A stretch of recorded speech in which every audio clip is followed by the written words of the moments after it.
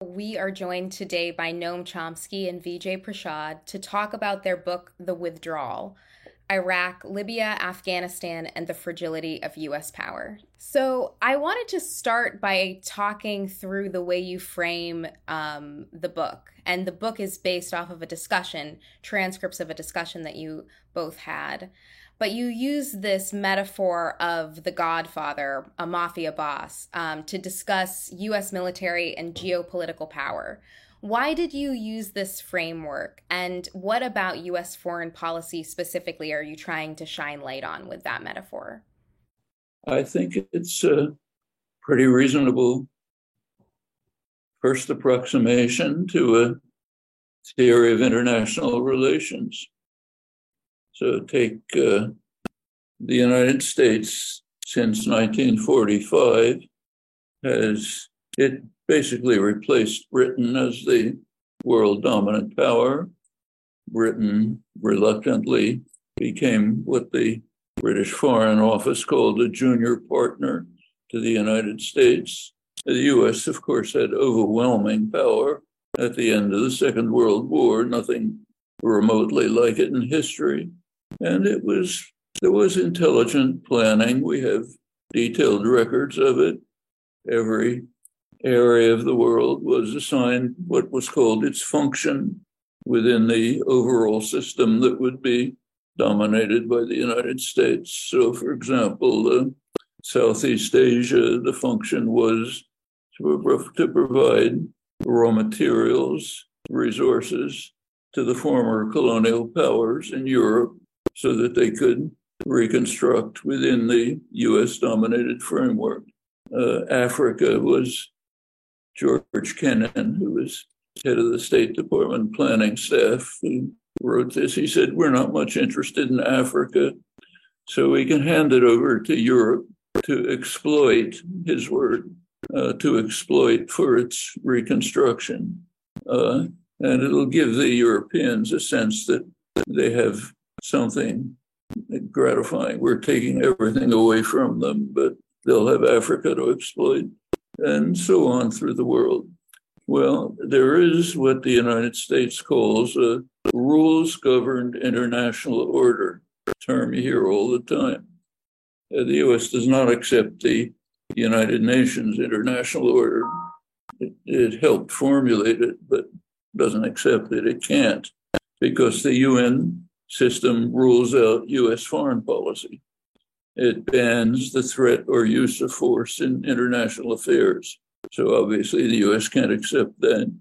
So we accept the rules-based order where we set the rules, and we are effectively the godfather, kind of run like the mafia.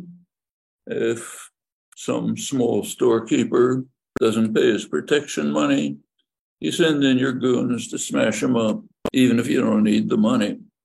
So if Maurice Bishop in Grenada starts fishing cooperatives under the Carter administration, that's a no-no.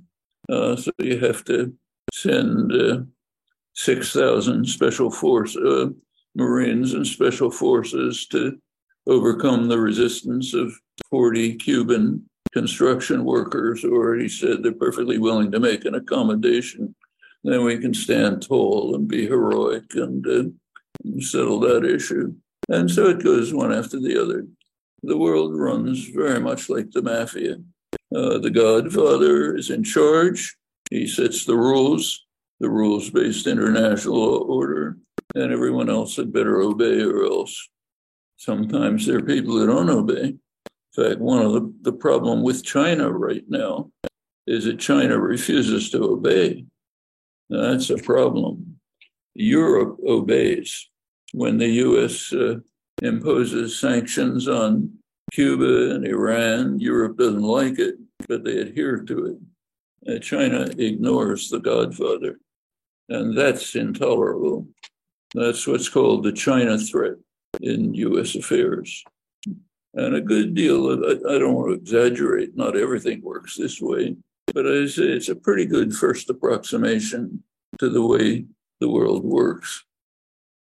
If I could add to that, there's a contemporary set of examples for that. Let's take the case of the United States and the African continent. Linda Thomas Greenfield, the U.S. ambassador to the United Nations, was in Ghana and Uganda. Whilst in Ghana, she made a number of statements warning African countries, 55 of them, telling them not to trade with Russia and China. She was quite forthright. Now, that's interesting. Just before the ambassador went to the African continent, and just before US Secretary of State Antony Blinken followed her to say much the same thing, there was a visit to some African countries by Russian Foreign Minister Sergei Lavrov. Interestingly, Mr. Lavrov didn't say to African countries, don't trade with the United States. Now, you may have all kinds of problems with Russia, and believe me, there are lots of problems with Russia. But on the public record, the Russians weren't going around telling people, and the Chinese certainly don't do this, don't trade with the United States. But seemingly, it's perfectly accurate, it's perfectly acceptable to sections of the liberal media, including liberal media in the United States, the New York Times, Washington Post, and so on, that high officials of the United States government can go around the African continent and say, we are telling you what to do. That sort of what Noam calls the Godfather attitude is treated as perfectly normal. Now, interestingly, Linda Thomas Greenfield, in one of the interviews she gave in Accra, said that US foreign policy on Africa, US foreign policy in Africa is an open book. That was the phrase she used. Well, let's open the book. What open book is she reading? If you go back to the 1960s, there was great anxiety in the US ruling class circles because the tendency of the freedom movement in the Congo was towards the left. And indeed, Patrice Lumumba wins a fair and square election to head his government.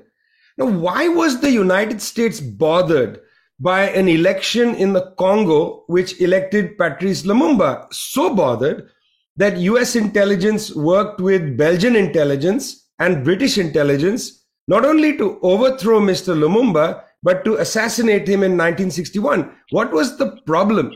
I'm offering the ambassador a book to read. She should read a book called White Malice, recently come out, which demonstrates using archives in the United States and in the United Kingdom that the reason the United States was so bothered with Lumumba is that there is a uranium mine in the Congo at Shinkolbe.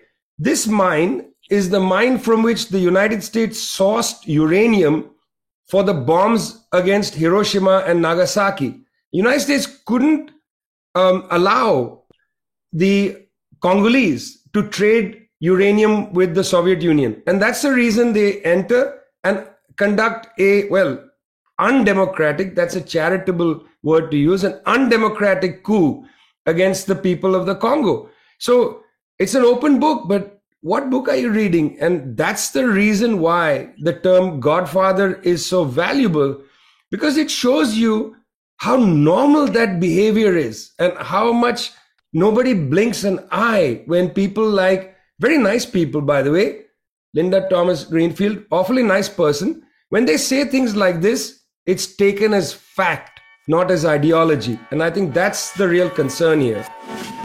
If you like this video from The Jacobin Show, please hit like and subscribe and share with your friends. Thanks.